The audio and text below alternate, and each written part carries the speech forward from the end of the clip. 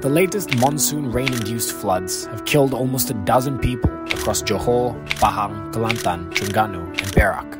In addition, it is set to deprive taxpayers of millions in aid, recovery, and rebuilding costs.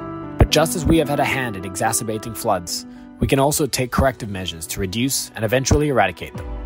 They include reforestation around low-lying, flood-prone areas. According to the Geographical Association, Malaysia suffers the ignominy of having the highest deforestation rate of any country in the world. From 2000 to 2012, Malaysia's rate of forest loss was at 14.4%, surpassing even Brazil and Indonesia. This amounts to 19,200 square kilometers, an area almost the size of Perak and more than double that of Selangor. The president of Pelindung Khazanah Alam, Sharifah Sabrina Said Akil, says, "It is not due to rain or weather factors. Big floods will not happen if we have enough trees to act as a sponge to control the flow of rainwater. What is happening now is that the forests are being cleared, causing rainwater to flow along with the sludge and logging waste." She's right on the money. To counter this, we need to institute laws that carry a strict penalty for logging or clearing vegetation, in addition to mandating reforestation around low-lying, flood-prone areas. Keeping drains and rivers clear of pollution.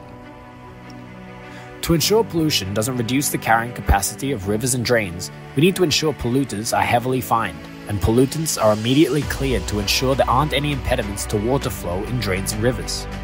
Simple, custom-designed surveillance and Internet of Things modules could come in handy here.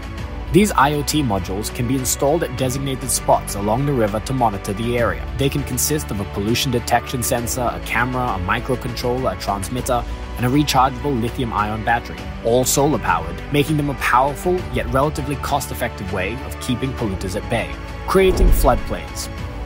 Areas next to rivers that are prone to overflowing can be converted into floodplains. When these rivers overflow, the excess water can flow into these large floodplains, becoming a sacrificial piece of land and increasing the area's water-carrying capacity.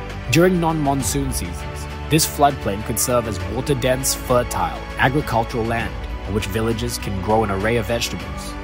However, to protect the lives of the inhabitants in the area, residents will not be allowed to build houses in the floodplain, and those living there will have to be relocated. In cities, however, parks and green lungs could serve this role. They could be constructed strategically in low-lying areas, so that when a flooding event occurs, water would flow into these parks, flooding them and turning them into temporary floodplains and saving the inhabitants of the city from devastating floods. Permeable pavements and surfaces.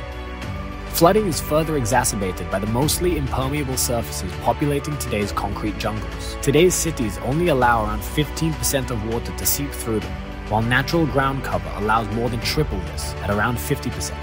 This is where permeable surfaces can be a game changer. Large parking lots, pavements, and sidewalks could be constructed using permeable, highly porous materials that allow water to seep through its surface and become a groundwater or drain into drainage systems. In fact, such a solution, developed by chemical company BASF as Elastopave, has already been implemented in Thailand, South Korea, and Germany. Malaysia would be wise to follow in their footsteps. This would be an ideal solution for concrete jungles such as Kuala Lumpur, Penang, and Johor Bahru. After decades of spending billions on cleaning up after floods and loss of life and damage to property, it is time the government spent a substantial sum to completely eradicate the problem, or at least reduce it to an insignificant level, through these and other practical approaches.